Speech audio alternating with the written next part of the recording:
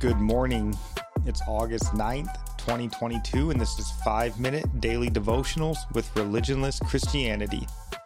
This morning we'll be looking at Luke chapter 14, verses 16 through 20, and they read, "Then he said to him, a certain man gave a great supper and invited many, and sent his servant at supper time to say to those who were invited, 'Come, for all things are now ready.'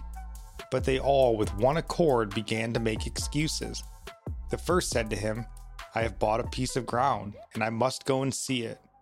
I ask you to have me excused.' And another said, 'I have bought 5 yoke of oxen, and I am going to test them. I ask you to have me excused.' Still another said, 'I have married a wife, and therefore I cannot come.'" Yeah, I'm just reminded of Jesus saying, "Today is the day of salvation." I've heard several excuses from people, and they are not even as good as the ones in those verses. They see following Jesus as a burden, a hindrance to their plans in life. How foolish to put your eternal life as second to anything in this world. What can you even try to compare this to show a glimpse of how foolish this is? And I was just thinking on some kind of example. It's like someone coming to help you after you've been in an accident and you need to just submit to their care. But instead, you just get back in your car and drive away to where you were going before while bleeding to death. Or it could be like you're in your house while it's on fire and someone is pleading with you to escape through a window. And you just say, "No, I'm busy. I'm cooking dinner." Why do people assume death will never come to them? But it certainly will to those who die outside of Christ. We know that those who die in Christ, they don't taste death. It is true, and it's a very strange ability that humans have to be able to know that something is imminent and yet be able to push it out of their minds. Everyone knows they're going to die, and the honest ones and the thoughtful ones know that this short time on earth and these bodies can't be all there is. Yet so many are these men in the parable. I know a banquet is ready, but I just have some other things to take care of first. If we're honest, this was probably us for far too long. We know that death can take us at any time.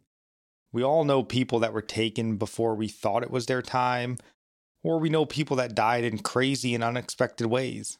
Yet we still have the capability to ignore all of that and think, well, I have plenty of time. Now, this parable says nothing of those that outright reject the invitation of the king, the God-haters or the fools of this world.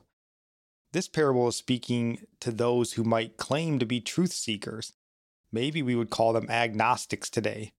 They know there's more, there's a banquet, but they just aren't ready to commit themselves to accepting the invitation. And like Nikki said, today is the day of salvation. Or better yet, as the Apostle Paul said it, "Behold, now is the day of salvation." And just one last bit to note here, the custom, for a dinner party would have been to send out an invitation days or weeks prior and then send a messenger the day of.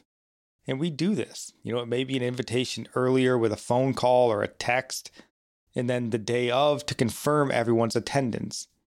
It's terrible etiquette to cancel last minute. This could be the explanation for the master's anger in the next verse, because the gospel has gone out and so many have heard it and had time to ponder. So when the messenger comes with the invitation, don't deny him. Death can happen in a moment. And, we are to die once and then face judgment, as Hebrews 9:27 tells us. Our psalm of the day comes from Psalms 101, verse 5. "Whoever slanders his neighbor secretly, I will destroy. Whoever has a haughty look and an arrogant heart, I will not endure." And our proverb comes from Proverbs 9, verse 10. "The fear of the Lord is the beginning of wisdom, and the knowledge of the Holy One is insight." And I'll end praying for you from Psalms 145. "May the Lord show you he is gracious and merciful, slow to anger and abounding in steadfast love, that the Lord is good to all, and his mercy is over all that he has made. May you know the Lord is near to all who call on him in truth." that the Lord preserves all who love him. God bless.